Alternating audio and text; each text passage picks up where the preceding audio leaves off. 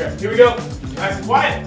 Sound speeds, camera rolling. Holding for sound. Last looks. Calling for last looks. And set and action.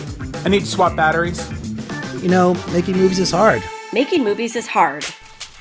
Welcome to Making Movies is Hard, the podcast about the struggle of being an independent filmmaker. I am Alrik the founding host of the podcast, and I've been crewing up on sets for over 10 years. I've made dozens of films, shorts, and features as either a producer or a director, and I'm just finishing up my first feature film as a writer-director, The Alternate. I'm Liz Manischel. I'm a writer, director, producer, and sometimes casting director with 2 features under my belt and a third hanging out somewhere in the ether. I am also a former film critic, a current distribution consultant, and my claim to fame is that I used to manage a department at Sundance called the Creative Distribution Initiative. This week we have senior sales manager from 1091 Pictures and filmmaker herself, Soni, on the show to talk about her work in distribution, the distribution opportunity she saw after COVID, which she was like super excited about, and she had this whole thing that she talked about, which is great. But you know, you'll see what happened with that. The making of her quarantine TV series, The Myth of Control, which was also very fun to hear about. We're going to get right into our conversation with Sana, but don't go away after that. That's what I'm trying to say. Don't go away after, because we have a new short film, Mel and Ruby, that just like is going to like have hit the day that this comes out. So it's like brand spanking new. We have the writer and star Julia Manis on the show to talk about the film, and we finally are going to read some YouTube comments. Finally, and we have a whole shit ton, more than normal. So yeah, stick around.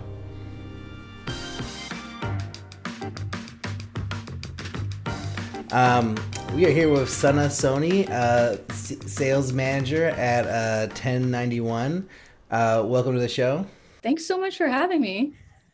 Absolutely. So we're going to start with our 5 questions. Roll fast. First off, give us the elevator pitch for your film, The Myth of Control. Her web series. Sorry. Oh my God. Strikes against me. It is a 7-episode by 10 minutes web series, completely remotely shot, put together at the start of the pandemic, about 6 interconnected individuals who are also living through a pandemic. Not an anthology, because there is a lot of underlying interconnectedness through it all in the story, but each episode leans slightly towards more of a different genre. And it is so exciting to have it out in the world soon. How many days did you shoot it? It took about 23 days, but considering, you know, it was like 2 days here, 3 days there, clean out the equipment, send it to somewhere else, help them set it up, have them do it. What was the rough budget? So is it okay if I don't share that? Sure. Very, very low, basically. Very low. Under $100 million. Very south of that. Okay. It was purely just like us, you know, just my co-producer and I, just putting in whatever we could. And getting lots and lots of favors. And we were lucky to be in a position where lots of people weren't doing anything at the start of the pandemic. So we were so excited to have so much talent, and they were so happy to be working. Yeah. How long did you spend working on it from the inception of the idea until its release? Well, it's not released yet, so still now. Yeah, so ongoing. Yeah, I mean, on the 31st, it'll have been a year. I didn't realize it would take so long to see something through, but it's because I haven't done filmmaking in a long time. You kind of answered this already, but how big was your crew? We are now 77 people across 26 cities, 8 countries, and they come from all sorts of backgrounds and all sorts of levels, which is a huge reason why we did it that way as well, because it was all about the democracy of having people who really knew what they were doing. They'd been veterans in the business for decades, and students who just come out of like film school or a different school who got to do whatever it is that they wanted to do on a project. So that part is really important to us. And compared to all the other projects, filmmaking projects you've made, how difficult was this one? It's so hard to compare because it was so different, because it was 100% remote. So it was extremely educational, because there were 2 of us at the top working everything out. But also I have to mention that the last time I'd really done any real production had been a good 8 years before that. And I hadn't been, at the helm of it or producing it by any means. So it was very, very different, if that answers your question. Yeah, well, let's go back a little bit, right? So you do work in distribution right now, but you are an indie storyteller. So I guess I'm curious, what is your history in being an artist? So when I went from Eastern Europe to LA to go study at UCLA, I just wanted to do movies. I just wanted to be involved. So of course I got involved in every which way possible. And of course with my natural leanings would lean more towards organizing things. That's kind of who I am. So I would head up film clubs. I helped with producing. I helped gather people. That was one of my talents, is finding really talented people around campus and bringing them together for projects, and producing some grad students' thesis films, including, I didn't produce this one, but I worked on Anna Lily Amirpour's short film. Like it was so fun. I was just wrangling the extras, but that's kind of where I went. And then I realized, okay, I want to do more of the business side of things. I want to do the biz side of showbiz. So I started to, look for work in that field, and then continued to do that, and then went to London, continued to do that more, because as much as I'd loved production, I realized it wasn't really for me. I hated the early mornings. I found myself usually not being able to be of much use on set, minus the task that I'd been assigned, and it just didn't come naturally. So I was like, okay, I'll stick with the business side. But decided last year, it was such a brave new world, despite everything happening with, pandemic. It was like, there's so much we can do here. There's a new way we can reconfigure who gets let in to make things. There's a new way we can configure how movies get distributed. There's so much. There's brave new world. Oh my God, it's so exciting. And partially out of that, and my co-producer also coming to me saying, what if we managed to shoot something remotely? What if we could do this? And I was like, let's do it. And it was like the best adventure. But I knew that most likely I wasn't going to continue with production after that, because I knew that last year had been such a unique year. And even remote set, I wasn't much use on. That goes to show. I did everything like a true producer would, like before we got on set, or more of an executive producer would do, if that makes sense. I want to hear more about what you said, this new way of distributing movies and, this new frontier that we're in. Like, talk about what that is, because I want to know more. There was so much happening. I was obsessed. I had a spreadsheet of all the movies that were collapsing their theatrical windows. I was in the UK, so a lot of it was UK focused, but with a big US focus as well. Which ones were skipping their theatrical entirely, which ones were going to a premium VOD release, so it's $20 to rent, which ones were going to a normal VOD and buy release, which is $5, $6-ish, like normal, which ones are being snatched up by streamers. So I had a spreadsheet going with that. I had all this research I was doing, which was all fascinating, on how this was going to affect our business. I realized, what are we going to do with the markets not happening this year, or can not happening? What's going to happen? And I got this crazy idea into my head of, and I spoke to a lot of people about it, about creating like a system, like an online market where you could attend, but I couldn't quite crack it.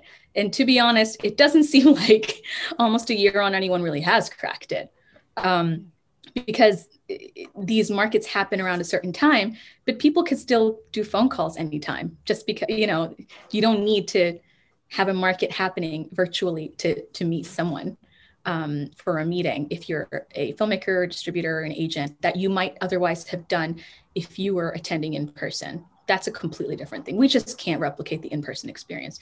So, but in the meantime, I learned a lot about what that could mean, and I got so excited about the filmmakers that I knew who had exciting, good projects that weren't able to put them out how they would have wanted to put them out. What can we do there?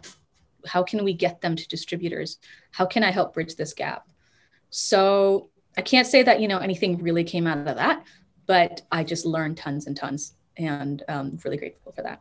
And that's when you were working at a UK distribution company, right? Or is this, and then what brought you over to the US? It was my partner's job, but it was also a chance to explore, just, stretch my abilities in terms of entertainment and working in entertainment. And that's definitely proved to be true, as I'm now working at 1091 Pictures, as Alrik mentioned. And that has been a wonderful experience. And I've only been there just over 3 months. Wait, and I realized I skipped over like a more interesting question. So hold on.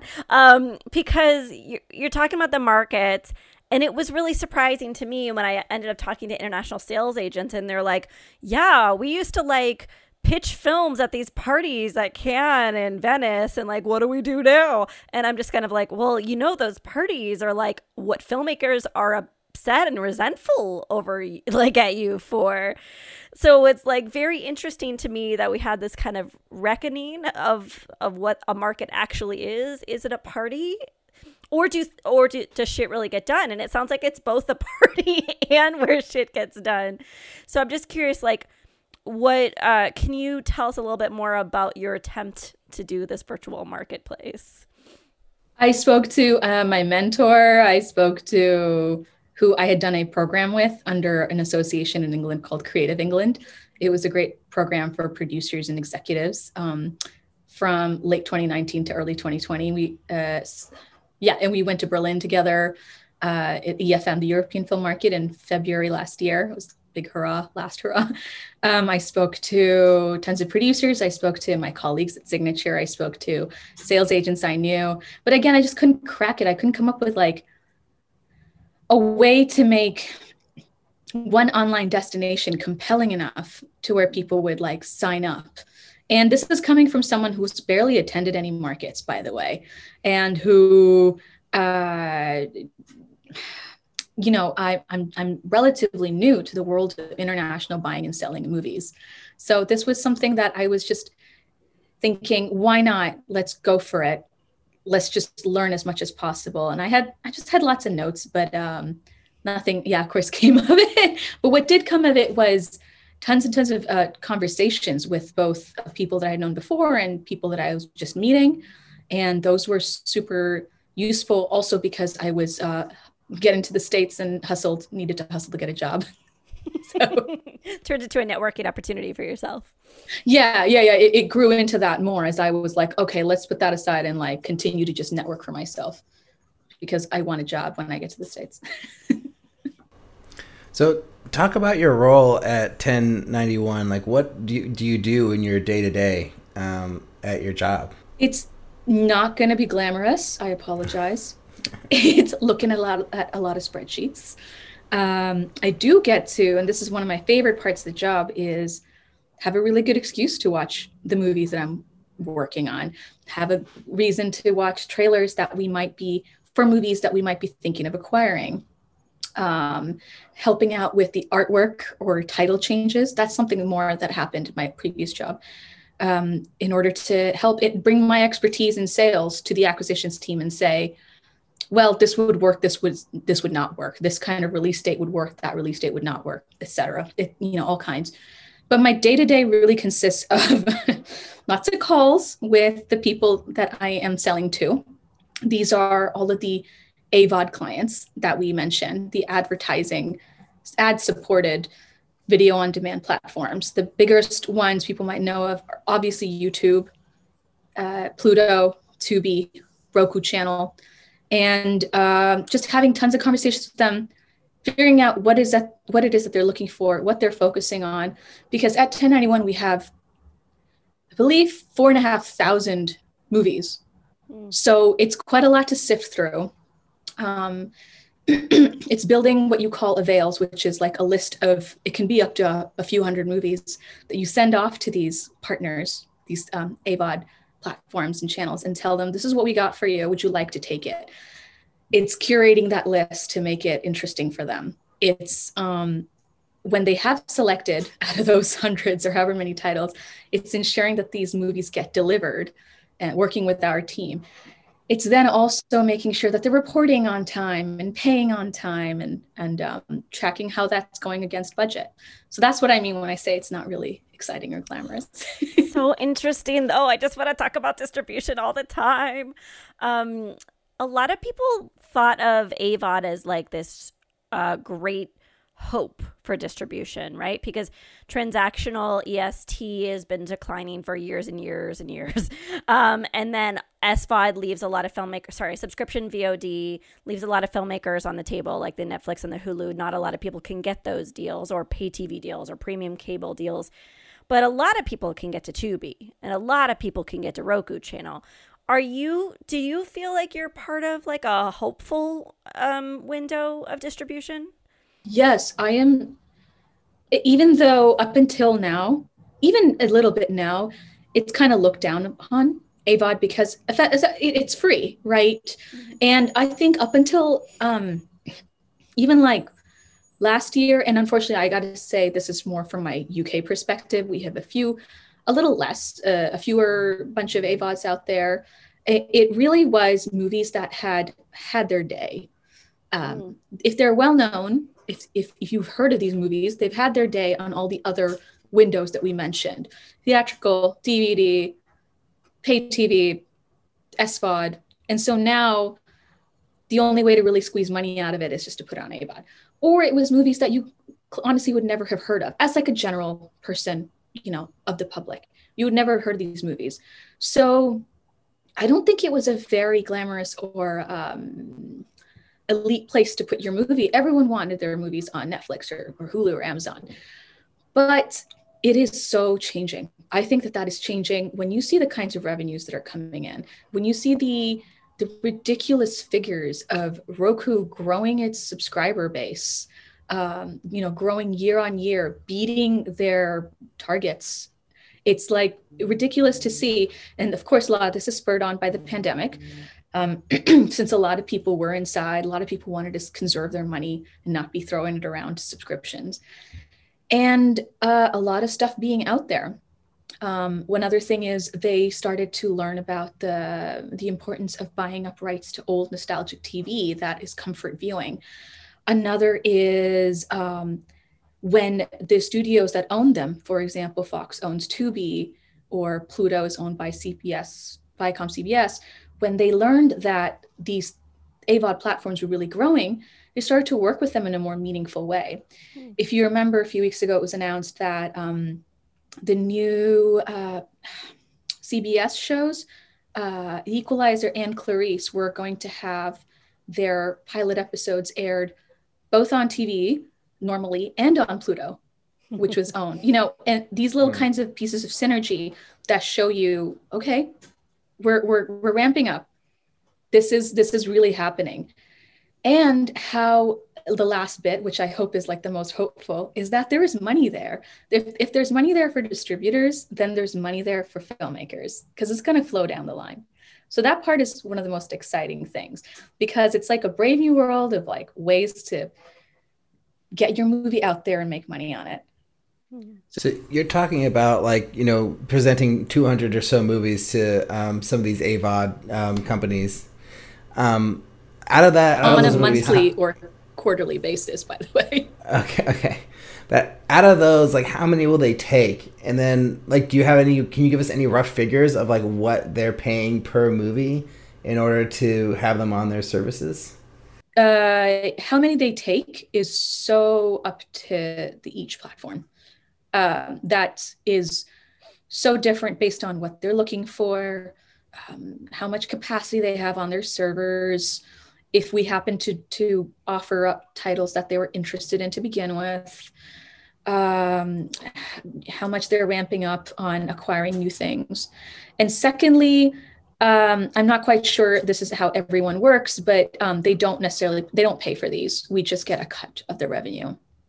So that's something that you get once a movie's been up on there and it's made money off of the ads that are playing against it. And then we get a cut of that. And just to follow up on that, like, do you have any idea of like how much one movie can generate, from an AVOD, over like 6 months, or is that data not really available? So the data is not really available for so many reasons. The market is so new. And this is something I have to contend with every day when we are looking at new movies that might be coming in, and we wonder how much can we make in this window and that window and this window. And it's something that it keeps changing. It depends so much on what the movie is. It depends so much on who takes it. In my previous job, I worked on the transactional side.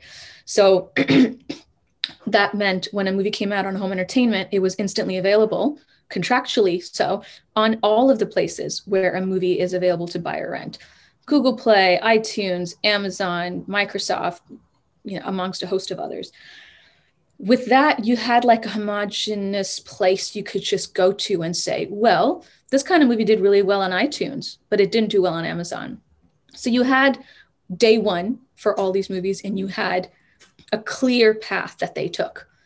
But with AVOD, it's not like that. It's you might have something live here, you may not have it live there. Maybe we acquired it for a certain platform, but suddenly that platform's gone out of business, or they're no longer interested. So it just keeps changing. But really, I think the sky's the limit on what a movie could make in 6 months or a year. I think it's only going to grow. Obviously, the more well-known it is, the more bigger names it has in it, or the more appealing the poster. You'll see a lot of raunchy, sexy pieces of artwork on these because they catch the eye. For distributors who don't have huge marketing spends, who don't put their movies out in theaters, a lot of times you just have to rely on a very catchy title, a face that people recognize in the poster, or art that people can just gravitate towards. And like, I know what that is. That looks like a horror. I'm in the mood for a horror. I'm going to go for that.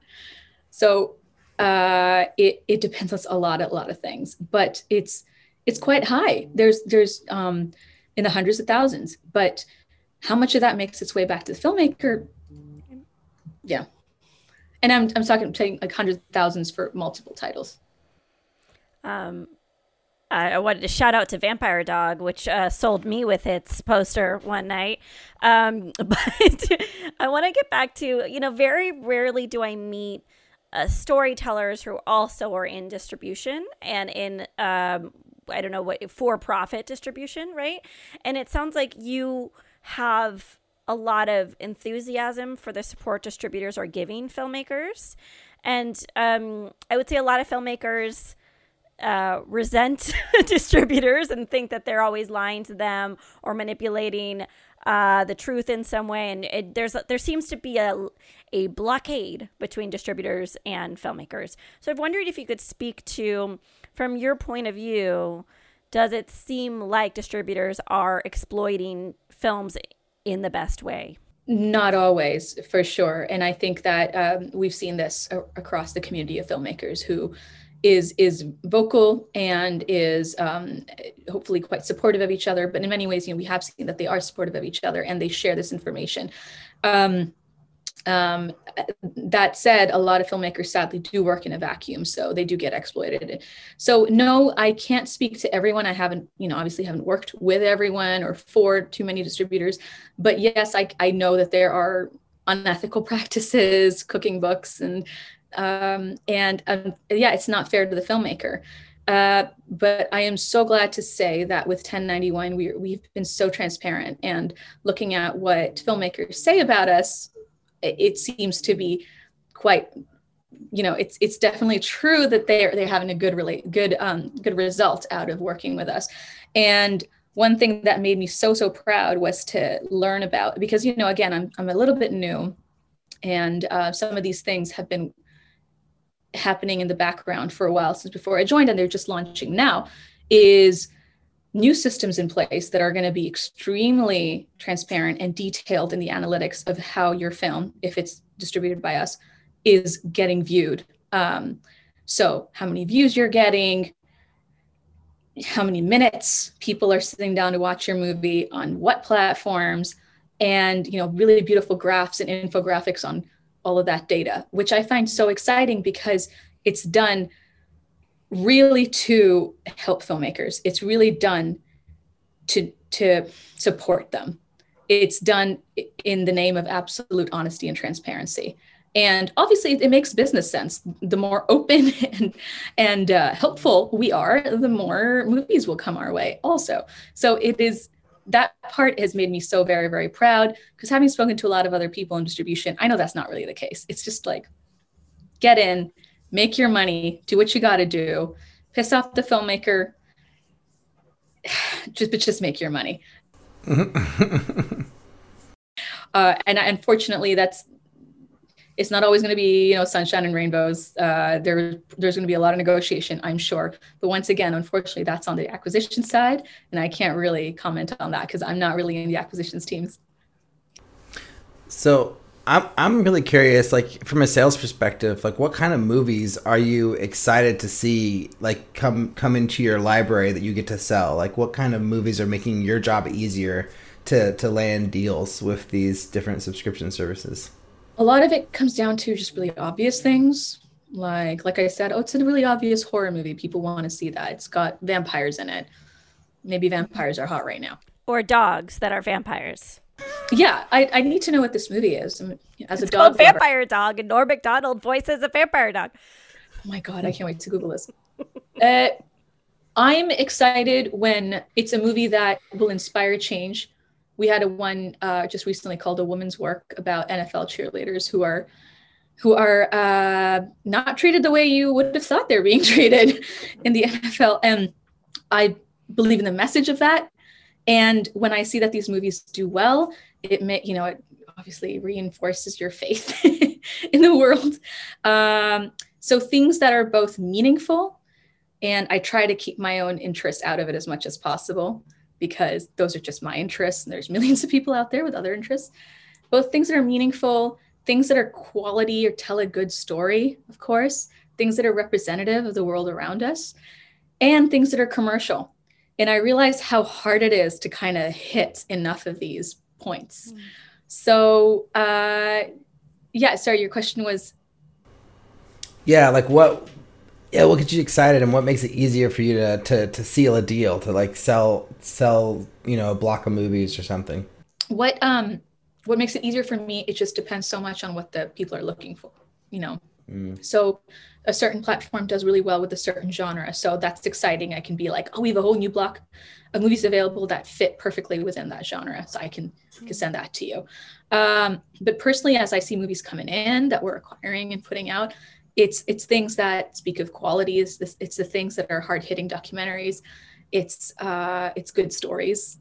Obviously I love good cast as well. And we're hopefully looking to acquire more narrative scripted films as well. And those are also very much my jam. So those get me excited.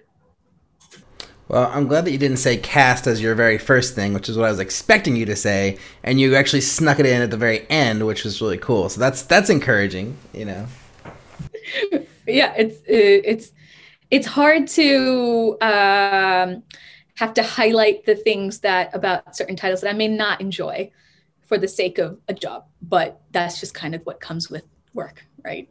If I could, I'd select only movies that I'd like to work on, but that's just not necessarily how it works. And you finished this web series. It hasn't been released yet, but you know so much about distribution. Can you talk a little bit about how your expertise is informing your own work? Yes, very good question, because a big reason I wanted to also get involved is because I found myself being helpful to a lot of independent filmmakers. They had a lot of questions, and they felt really cut off from what it is that makes their project exciting for a distributor. And I had a glimpse into what that was. So I thought, yes, definitely, this is something I can apply to my own project.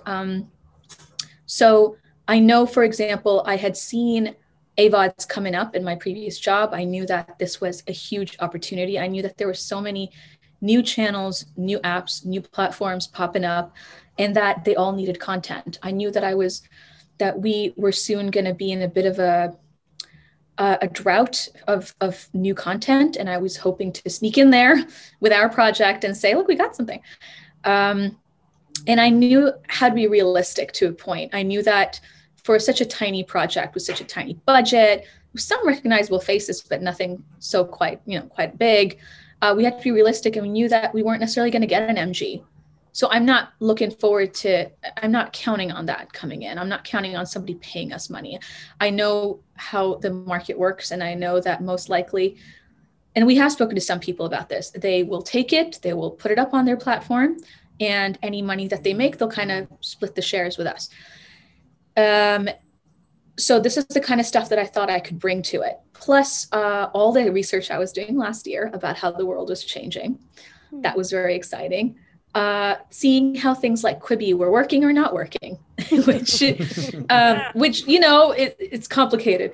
I'm sure I have more to add here in terms of like what I could bring to it. Yeah, and I'd like to think that I had a good understanding of what to do with the art, what to do with the title, how to write how to help shape a synopsis that would be eye-catching or eye-catching enough. What kind of cast members to go for as opposed to others, because they would help us get that sale. So these kinds of things, I was so grateful to be able to bring to the project.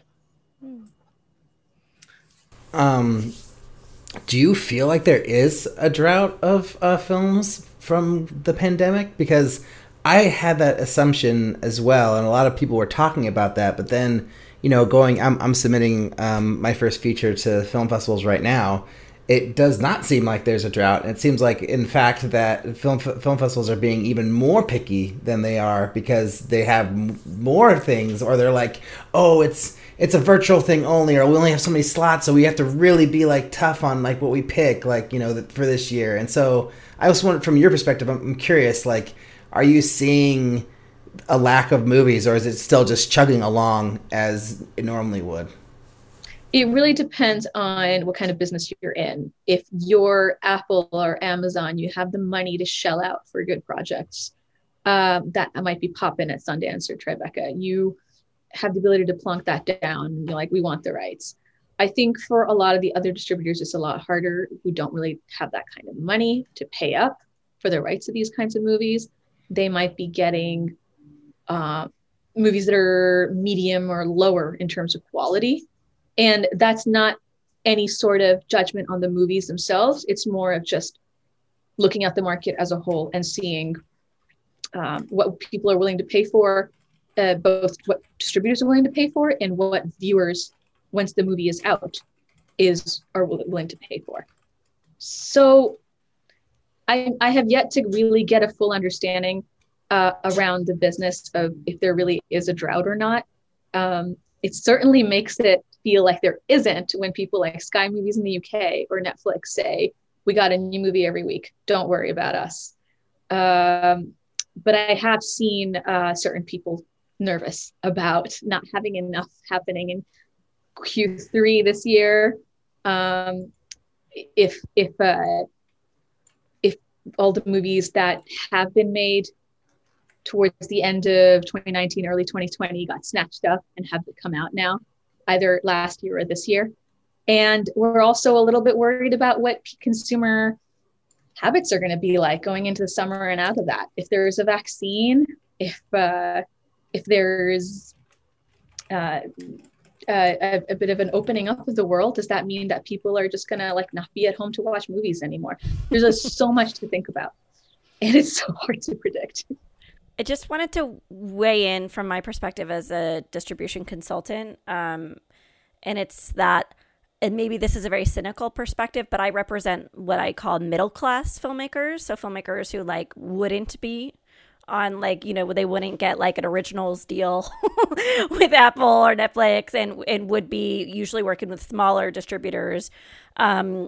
And I just think it's never, like, any opportunity never trickles down to us. And I just like to say that because I think a lot of us were like, content drought, this is our chance. And then it's like, no. It probably, and it sounds like it's reinforced from what you're saying, it probably will impact those higher profile platforms and films, because then less tentpole films are being made, less higher budget films are being made because of the moratorium. But nothing ever benefits a micro budget filmmaker. So, and like, I do agree with what Alrik is saying. I'm hearing that festivals, or my perspective is that festivals are being inundated with content right One now. thing I'd like to bring up is like when you say filmmaker, whoever they are, like, you know, you said the middle class filmmaker who deserves to have their film seen and deserves to be paid for what they worked on, what they poured their heart and soul into. The question really is like, you know, what does success mean to them? Yeah. Even before the pandemic, would they have had a low shot at getting a deal with a distributor where they were able to get an upfront MG or an upfront payment? Oh, none of us ever get MGs. We would never expect that. It's like it's my job to tell them not to expect that, actually. Or if you like, you know, you win the lottery if you get any kind of MG, you know, it's like you basically have exceeded any kind of expectation. This is kind of what I've seen over the last few years, that this happens more and more. And I wish I understood more about the full picture of things, you know, over how it's come along, to be able to comment on that. But that is sad, but it kind of shows you, it's like capitalism. It shows you supply and demand. But it's very, very interesting to hear that like festivals are just completely filled up and they have enough stuff. I guess one thing to consider is, even if they're filled up, are they filled up with the kinds of movies that a distributor would want? And if a distributor does want them, should they want them? Is this something that's going to benefit everyone? Because not every distributor is made equal. Not every deal that a filmmaker does with a distributor is equal. And maybe you're better off not doing that deal or doing it with someone else. So there's I live in a world of limited choices. And so it's all about totally what you're saying, like picking the best opportunity for you. But it's really good to know that, and I'm learning firsthand. I have a filmmaker who we're negotiating with 1091 right now, and we're actually redlining the agreement right now. And I'm learning firsthand like how amenable y'all are. And it's really quite and I'm, by the way, renewing my film with 1091 this week because The Orchard released my film. So this is not an overall promotional show for 1091 because I'm sure there are flaws in your system. But I am seeing some heat being drawn to your company. And I appreciate in a good way you're putting forth. Yes, good heat. Momentum. No, I see it too. And having you mention us, obviously at the top because of the number, and your cheat sheet as well under Dear Producer was just like so very, very cool. Just getting the word out on ourselves as we rebuild the brand as well, just a little bit, because it's only been about just under 2 years since we broke off from The Orchard to be our own thing. Yeah, it's very exciting. I'm so glad. I am very glad. And I'd love to hear more about this movie. We'll talk offline. Yeah. Alrik, do you have another go? Well, yeah, I mean, I'm just like, it just sounds like from what you're saying that genre doesn't necessarily matter that much in your world of sales, because there's so many different needs from the different, companies, that there's like a company that wants dramas, there's a company that wants horror, there's a company that wants sci-fi or comedy or whatever. So it doesn't feel like focusing on one genre is necessarily important for filmmakers. It's more important just to make a good movie. Is that true, or are there certain genres that are more lucrative than others in your mind? It kind of goes up and down, which really is unfair, right? You all have heard about the Amazon thing of not taking shorts and docs. That makes it difficult to acquire new docs, very sadly, because that's, Yeah, by the way, you also just rejected an amazing documentary because it's 1091. Yes. Oh. Okay, tell me more about that as well. And hey, I get to step away from all of that and say, yeah, it's not me, because I'm not in that position. This is a really good movie. But yeah, sorry, I just wanted to give you, because I felt like I was too nice to you a second ago, so now I had to give you a little ribbing. But please go on. Please do what you want. Genre doesn't matter as much as like commercial viability and how good it is or how good it looks, I guess, matter. And the interest in genres will wax and wane depending on what it is, depending on the year, depending on the time of year. People are always in the mood for to acquire holiday movies. Not my interest, but it's a fact. Horrors obviously also do very well all the time, but it just depends so much on what a distributor has carved out a niche for themselves. So in the last year or so, I think we've gotten really well known about our docs, but that doesn't necessarily mean that, it'll be the same going forward. And I think kids or family stuff, I'm not quite sure if there just hasn't been enough out in the world for us to acquire, but there hasn't been much of that. So it keeps changing, definitely. And it's a big team, the acquisitions team. So they have a lot to work on themselves. They're not only looking to acquire new movies, they're looking to, keep up our relationships with the people who do provide us with movies on a regular basis and provide them with the accurate reporting, provide them with numbers on how their movies are doing. So it's a lot of work there too. So hopefully that answers your question. Can we do an exercise really quickly? Can we all form the most ideal film that would have a successful distribution? And can we give the caveat that it hasn't played Sundance or TIFF or Toronto? It's just a straight to distribution, non-festival film. Could there be a world where you can craft the perfect film without name cast and without festival prestige that you think could be a successful title? You could speak of it as, I know you don't want to talk about acquisitions and because that's a whole different kettle of fish, but for AVOD, is there a world where there would be a slam dunk title that would not have cast and would not have festival prestige? Anything that really speaks to a niche. Yeah. At the moment, it seems that African-American cinema or Black cinema is really, really, really popular. And that's so good to have that kind of representation. So for example, that's a quick answer, but if you wanted to build a full exercise, we can get into that. I like the quick answer though. Anything that works off of the zeitgeist. If a certain thing is really popular right now, obviously the Royals in the UK are really popular right now. So a lot of movies in our catalog might be doing well. Have to take a few days to look at the numbers when they come in, but those kinds of documentaries that we have about royals and princes and princesses probably having a big bump. So it works off of zeitgeist a lot, and a lot of like piggybacking off of other big marketing. Liz, do you think we should go to our final 5 questions, or do you have a last big question? Usually we have to end by 2, and we gave ourselves to 2:15. So I've been like, let's just be breezy. No, I have no more questions. Sorry, final questions are fine. All right, so I'll go first. What's the first film you ever made, and how do you feel about it now? It was a short film. I had gone to the New York Film Academy summer camp in London when I was 16, and it was a silent 5-minute film. How I feel about it is eternally grateful because it and that week of filmmaking camp got me into movies forever.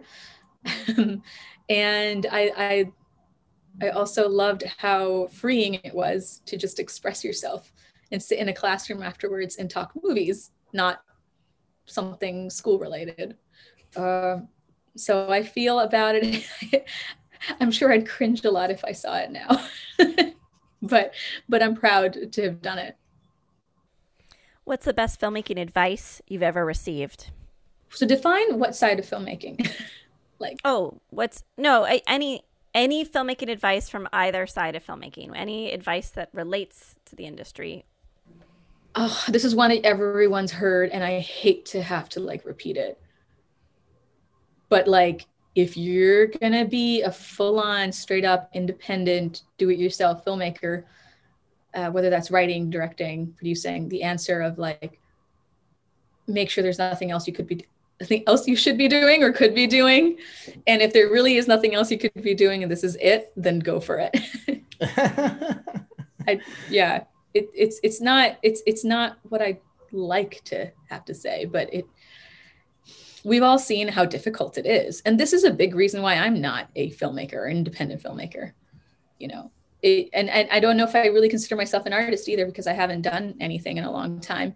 But eventually I'd love to executive produce, down the line, not on set. I really, this is a little off of what we normally do, but I really want to speak to what you just said, because I used to hear that a lot growing up, coming up as a person on sets, like talking to like people who I respected and, asking for advice. And then some people would be like, oh yeah, well, my advice to you is to find something else that makes more money. Or my advice to you is to, whatever, don't be a filmmaker because it's too hard, and I'm like in my 50s and I want to quit or whatever, or like not quit, I wish I did something else, or whatever the heck it is. And I feel like we should be reframing that as filmmakers, because like it's hard and it's something that you have to be really committed to. But I think if you do it as like you can figure out a way to do it and make it happen and make it work, right? Like Liz and I both have day jobs that we do as well as make our films, and I think like setting your expectations into what it means to be an independent filmmaker, I think is probably like a better way to like structure, like to answer that question or think about that response, because it's like, yeah, because we could all do other things. Like, we could all go off and be in other industries and be making more money doing all different kinds of things. But we're here because we love to be here, and it doesn't really matter, But like, I don't know. Well, I agree about setting your expectations, but I guess what I meant by like, there's literally nothing else you can do, in the way that like you are a filmmaker, you are a writer, and if you were doing anything else, it would almost physically hurt you. That's kind of what I mean. Like if you have something in you, you got to get it out as a filmmaker or storyteller. I respect that, because I don't personally have stories that I want to get out, maybe minus one, but we don't, it's being realistic is paramount, as you said, knowing that if you're going to do it, it's going to be really hard. If you're okay with that, dive right in. Right. Sorry to sidetrack there. You're absolutely right. Do you have a goal as a filmmaker? No, I think a lot of us, and you guys tell me, since you are actual filmmakers, day by day, first you got to get it done and get it out. Then you can kind of think of your next step. Sometimes I don't necessarily don't have specific goals. I just have seen movies get made and have been like, oh, I want to be a part of that. But I don't quite know what that would mean exactly in terms of like what the goals would be. Other than get involved in stories that I really believe in. That is the most important thing. I wanted to say this before, but I'll just say it now.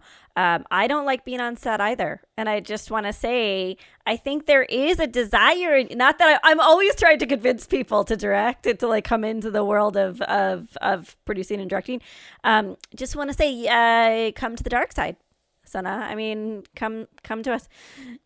Call yourself an artist and make some more content. And that's all. That's what I wanted to say. But I'll get to our next question, unless you wanted to respond to that. No, I absolutely love that. And I hated to see the little bit of regret or sadness in your face when I said that I don't know if I'll return to making anything.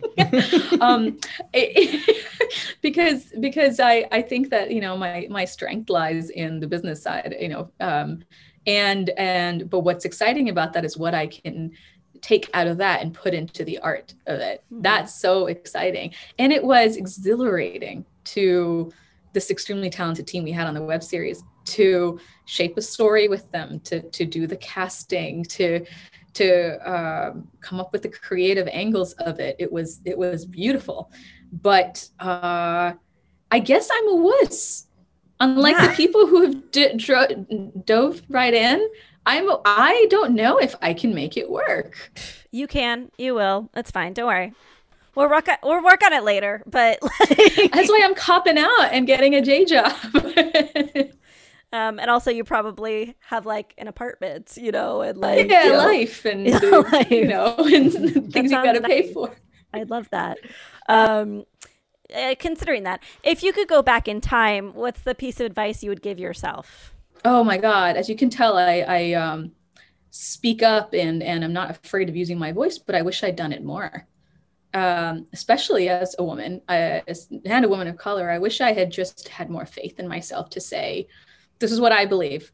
Even if it didn't actually amount to a lot, just speak up. I wish I had done that more in everything, in the social situations, most importantly in work situations. If it comes to pay, if it comes to something you really believe, like, no, I really don't think this movie is worth our time, whatever it is. Just to have that faith. And I am grateful for the team at Signature for drawing out that voice, my previous job in London, and so that I can use it more. Is making movies hard? Yes. Yeah. It's like that expression of like having to force one into existence. You've all heard that too. Well, no, I think I have. I'm like laughing because I'm thinking about childbirth. Please reframe it. Tell us, what do you mean by that? Of like everything that can go wrong will go wrong, and it's a constant circus. Again, I am speaking about physical sets that I've been on years ago. But even being on a short film set was scary. It was like this constant. I know lots of people thrive in that, and I'm jealous of when they're putting out fires, and that's when they're almost on fire. But I don't think it worked so well for me. But it is hard. And this is why I admire filmmakers. And when I see so many movies that get made, that, you know, they're being selected at festivals, that come across our desk at work, I am in awe that people have seen it through. As you said, it feels like childbirth, giving birth to a entity which did not exist before. And it's remarkable and beautiful. And that's a big reason why I work in this business. That was wonderful. Thank you for being on this show. How can people support you as an artist, and how can they follow you as an individual, inclusive of being an artist? What about the web series? Can they do something for the web series? This is the hard part. Yes, if there are platforms out there that, you know, need this content, if you have success with a web series and you know how, because there is no path. I'm more used to working on distribution of feature films, not on web series or TV shows. You know, follow us on Instagram, The Myth of Control. We will as soon as we've hooked up with a distributor, be putting more and more word out there in terms of where we're available to watch. And the company that we started, my co-producer, he's already gone off to do another web series and a short film, and that company is called LDNO. So that's something to support. And personally for me, follow me on Twitter, I guess, LAX to LHR. Is there a trailer for the web series, the TV show yet, or is it not done? It's under construction, but the web series itself is completely ready. Well, this has been great. Thank you so much. Thank you for having me. This is so much fun. So what do you remember about talking with Sana? What do I remember? I remember that, you know, it was one of the very few times where I got like honest, open answers from somebody in distribution. You know, I feel like when I was at AFM, like people were pretty real with me there, and I felt like, you know, there wasn't a lot of bullshitting, you know, and it was sort of made clear that like what I was trying to do is it's not gonna happen. Raise money for a movie that's not shot yet at AFM, pretty not the norm. Anyways, but especially if you don't have stars and you don't have any money. But yeah, no, it was good. I thought it was really cool to hear about what she does and what she looks for, and like what like would help her sell a movie and the way that she sells movies. It's a whole side of the industry that I'm not familiar with. But what about you, Liz? I just wanted, you know, all I wanted to say is that I just really like her, and that I'm just like intrigued by her. I've had a few conversations with her now, and she takes notes. And this is not like a Liz specific thing. She takes notes while she's talking to someone for things to look up. She's like a heavy researcher. And it just makes me feel good knowing that someone who really actually genuinely seems to care about indie film and filmmakers, and is a filmmaker herself, is in the business. So I was just happy to know that she exists. Yeah. But yeah, we have a very exciting thing to jump to right now, and that is Get Shorty. So you make movies, huh? I produce feature motion pictures. I got an idea for a movie. So this week we have a short film from writer and actor Julia Manis, which is like not always the way it works. Like usually it's the writer-director or the director who's sending us the shorts, but this one is a star and a writer, which is fun. And a producer. Oh, and a producer. Okay. Excuse me. And a producer. Shit, is she not? Oh, fuck, take that Is out. she? Never mind. I don't know. I don't even know for sure. They didn't advertise her as a producer. I think she was a producer, though. I think she, raised the money on crowdfunding and everything. She did Seed and Spark. I actually listened to her responses, so I am a little bit more in the know than often I am.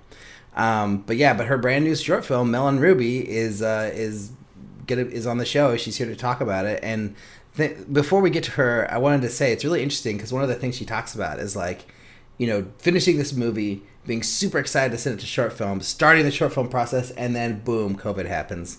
And, can't do short films really, or short film festivals, it just doesn't really happen. And I was in a similar situation with the short I worked on.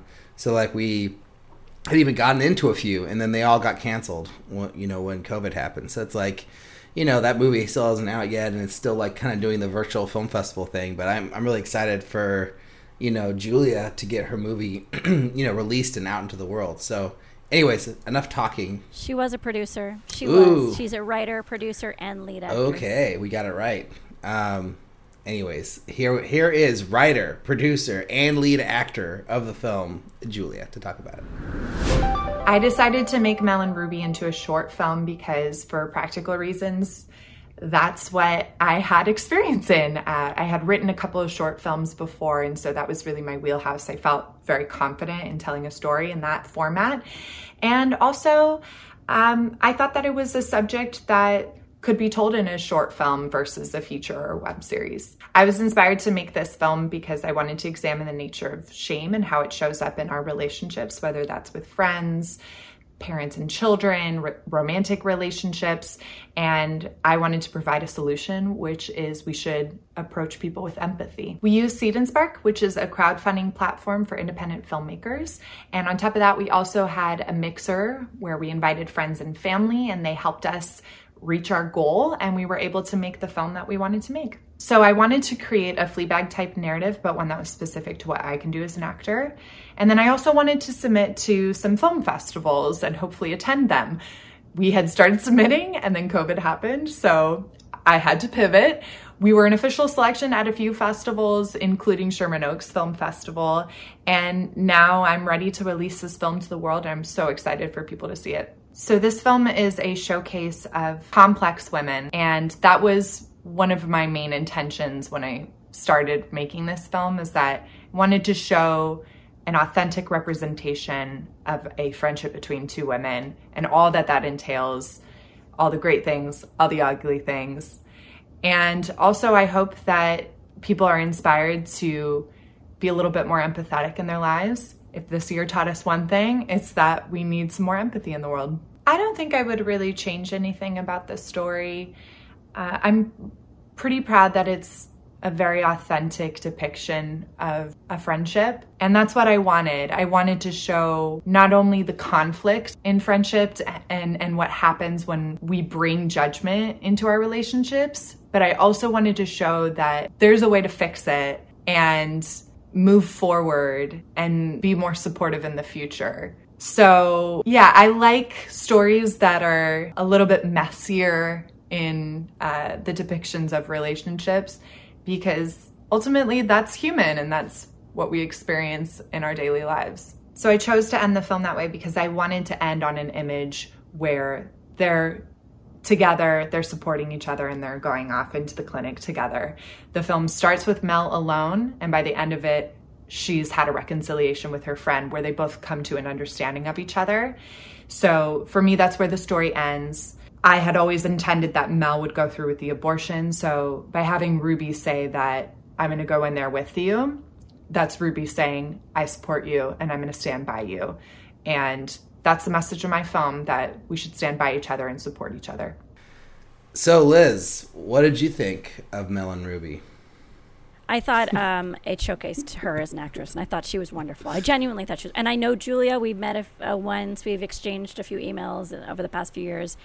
There was a moment where I didn't really understand why she left or why she went back, but I didn't need to know, to be completely honest, because I was just like, oh, I'm a witness to a woman making a difficult decision, and I'm on board because it was captivating. My only real genuine criticism is that location looks really repurposed. It looks like a hallway for something completely different than a reproductive health center. And I could be wrong. I've been to Planned Parenthood in Los Angeles, but that's not the model for all centers. It just really felt like a hallway where they put a desk and some chairs. Interesting. Yeah, so I'll second what you said about Julia's performance. It was very, very good, and I thought all the performances in the short were really spot on and felt very natural, and felt like I was just in the story. I like that it was a small part of a bigger story. I feel like that's the best way to do a short, or really the only way to do a short, is to do a part of a bigger story. So that was cool. I will say, like you said something that kind of echoed this about, like, you didn't know why she left and why she came back. Like, I was really confused, like, because I was like, okay, so she's gonna get an abortion, and then it's like, oh wait, she's not gonna get it, she's running away, and then, like, since the friend was like insinuating or like suggesting maybe not to get the abortion, when they came together at the end and they like connected, I wasn't sure if it was the Mel character like agreeing with what Ruby was saying and be like, oh, maybe I shouldn't get the abortion, or if it was Ruby coming over to Mel's side and like, I don't care what I think you should do, I'm here to support you as a friend, which is what it's supposed to be. And so I think I was a little muddled on the meaning of the ending. And I asked a question about that specifically, and she gave the answer saying that, yes, I always intended for the audience to take away that she was going to go through with the abortion. And then as a viewer, I was like, oh, really? Like, because I wasn't quite sure if that's what it was. But I wanted to talk to you. Like, did you get that? Like, did you know that, like, oh, yeah, she's going back to do it? Okay. I knew she was going back to do it, but I couldn't tell you why. Interesting. Yeah. Yeah, I feel like, cause, and that's like the tough part, right? Because like her friend was saying, maybe don't get it. Then she was like, no, I'm going to do what I want to do. And then she was like, oh, can I be there with you to help you? And she's like, no, I got this by myself. And then she goes in, and then she goes out. So then when she goes out, you're not sure, is she questioning what her friend said, or like, why did she leave? I feel like that's a good point, I think that she left because she couldn't do it alone. Oh, wow. Basically, I think it was like just an incredibly emotional experience that was overwhelming. I don't know if it's like she couldn't do it alone. I don't think it was a moral quandary. I think it was like, this is too big. That's what it felt like for me. Right, exactly. So then she leaves, and then like coming back with the friend, it was like, what are they coming back to do? Are they coming back to go through with it, or are they coming back to change the appointment? Right. Like, that was sort of my confusion. But I think, obviously, it makes more sense. I think maybe it just needed to be something at the very end there where maybe Ruby would say something like, she was definitely there, I'm here for you, or whatever. But, like, I just wanted some more clarity that she's like, I'm here to support you, like, whatever decision you're going to make. I don't know. Or like, I'm not sure what it actually needed to make that more clear. It's not linear. Like, I totally agree. It's not linear and it's not clear, but like I said before, it really doesn't bother me for some reason, because I think the core of the film is actually Julia's performance. And while the writing is charming and the direction I do think is solid, those aren't the things that I'm watching it for. I'm actually watching it to watch Julia. Yeah. Yeah, no, I mean, and I think, like, I wonder if other people don't feel this way, if they're like, oh no, it was very clear, like, that her friend was coming to her side, and then just, Mel was allowing Ruby to come in to support her because she needed that support to do this thing that she's decided to do, and then that was the ending moment. But, I feel like, yeah, for me, it was a little unclear, but I mean, I wonder if other people find that clear. But The performances were great. I liked the writing. I liked showing the friendship and like the like one of the things Julia said is she wanted to show like the intricacies and like the layers of a female friendship, and I feel like that stuff came through really strongly because, like, you know, at moments they're light and they're joking, and then it's very serious and it's very emotional, and it's like all these different levels to a friendship, like all in one short. So I thought that was kind of cool. 100%. I just remembered one more thing, and I know we're running out of time, but I'm just going to say it, is that there was a moment where they're in the hallway leading up to the appointment, and they get in this big fight and they get really loud, and I kept thinking, why am I not seeing the reactions of other people in the clinic to their very loud interaction? And also, but what I did want to say, which was great, is that they planted in the script a few minutes earlier that these are kind of like boisterous friends. Like they're very loud, they're very physical. And I think while it didn't make 100% in the edit, 100% sense in the edit, it made sense in the script stage that it was their characters were planted there. Yeah. So again, I really think it's a performance piece, and well done, Julia. Yeah. And then I was going to add, I did notice a couple close-ups when they got really loud and really emotional if people were reacting, but it wasn't like a big deal. They were pretty small. Oh, but man. they're definitely, then I just totally they're missed definitely it. in there. They're just not so. They're not. It's not a huge part of the scene. My breath catches in my chest until I hear 3 little words. You got mail. So we've put it off for many weeks, but we finally have some YouTube comments to read. And here's one from our episode with the Nelms brothers. Etme 1000 says, now this is how you make a show about filmmaking. As for the brothers, the highest praise I could bring, which is indeed high praise, is that they are true artists. Genuine, creative, therefore original, and thus one of the not too many fresh voices around. I thoroughly enjoyed Fat Man.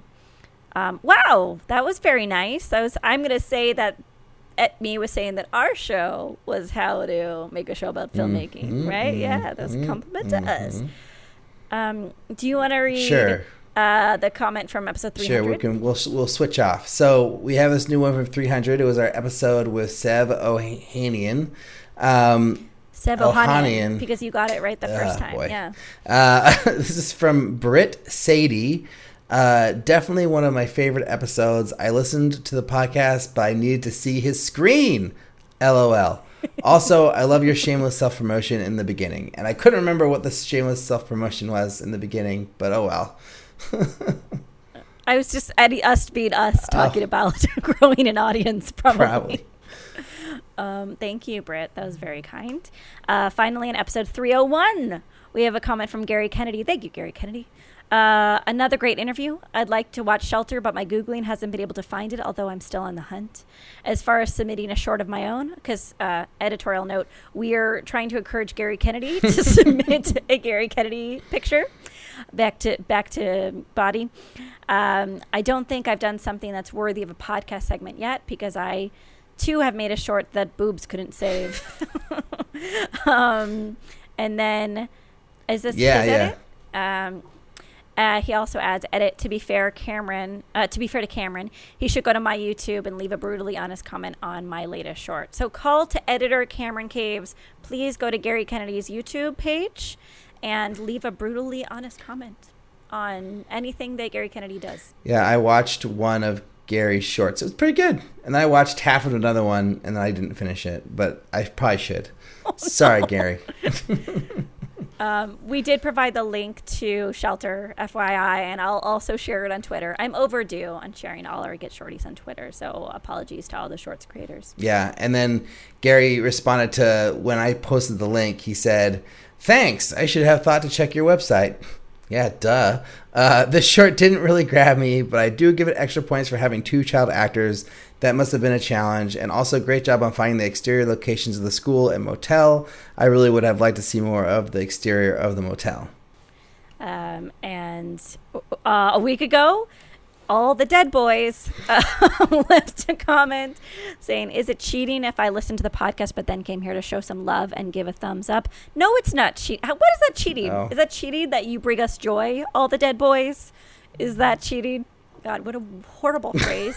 But thank you very much for showing us love. So if you want to be like Eat Me or at Me 1000 and write a YouTube comment, jump over to our YouTube page. Now at 210 subscribers, I must add. That's very good. You can do that, or you can show support by going on Patreon, www.patreon.com/MMIH podcast, and give what you can. Thanks in advance.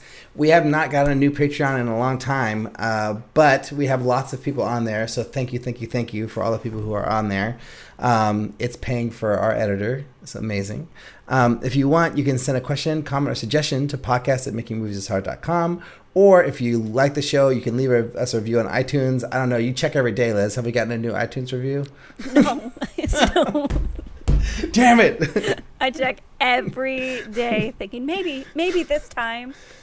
That's funny. And then finally, check us out on Facebook, Instagram, and Twitter at MMIH Podcast, and YouTube at Making Movies is Hard Podcast. Yeah. And thanks, everyone, for listening. Thanks to Soni for making this episode happen. As far as us, you can find me on Twitter at Liz Manischel. You can find me on Instagram at Liz Manischel Film. Ulrich, where can people find you? Ulrich B on the Twitter and Instagram, and on Facebook just as Ulrich Purcell. I am there very seldom, but I will be there again. Yeah, you will. You're coming back.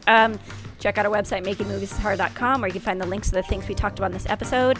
Thanks to Cameron Caves for doing the editing, ? Hopefully Cameron's going to pull through. I wanted to add, because I heard another podcast did this, thank you to Lucas Colshaw again and again for the art. And maybe we can try to thank you in the credits, just so everyone knows of your wondrousness. Anyway, thanks to everyone for listening, and talk to all y'all next week.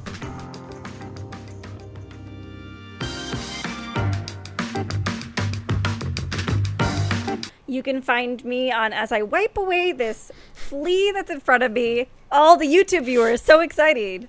You can see this too. Okay. You can see me. You can find me at YouTube. No, fuck. Okay.